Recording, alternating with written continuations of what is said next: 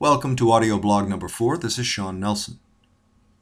The casting office is not what you think. In fact, it's not even what the casting director thinks. Just a reminder that what we're talking about here is audition theory. That's all, just thinking. But I'd be lying to you if I said it hasn't been found extremely effective thinking. You see, sometimes we get things backwards.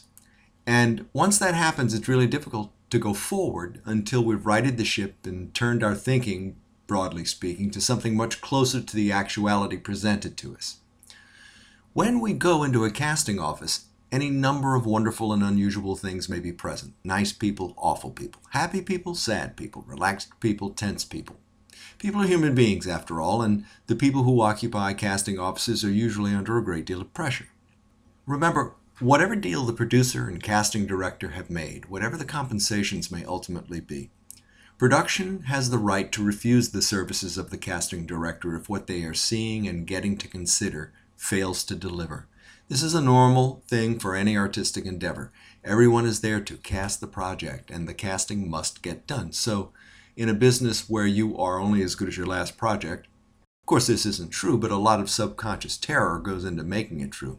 There is little forgiveness, and there's a lot at stake every day. We all want to know why we cannot get in to meet the casting director and read for him or her. They want to know why it's so hard to find the right actors to cast the project. And the longer it takes the cast, the more uncomfortable they get in their relationship with the producer.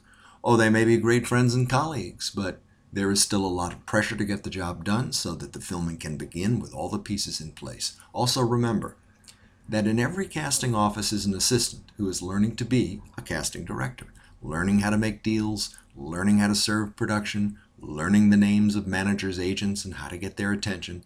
And all these folks are people they want to make a deal with at some point in the not-too-distant future. It's complicated. Now let's talk about you, the actor.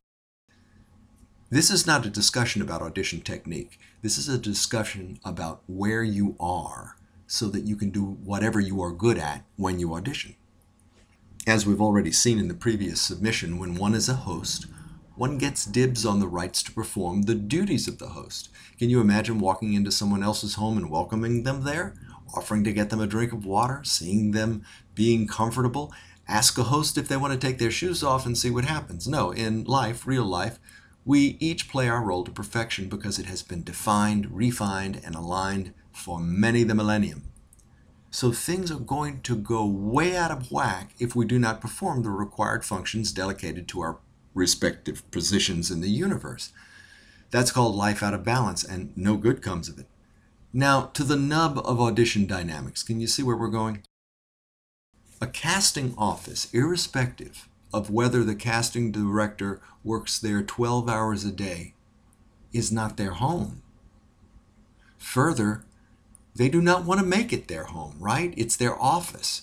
They have lives to lead, cats and dogs to feed, children to send to college, spouses to love and adore, and email to read in private. They do not live in their casting office, but they may subconsciously be inclined to feel as though it is their home. 12 hours a day will do that to you. So they bring in pictures of their spouses and children or someone else's children, their dogs and cats and significant others. They tend to water a metaphorical geranium or two in an assignation of the force of life on the outside. They put in all the comforts of home so that their grueling days of negotiation, conversation, and deal-making are a little more tolerable, and I say, huzzah for them. Now, this brings us to your problem as the actor.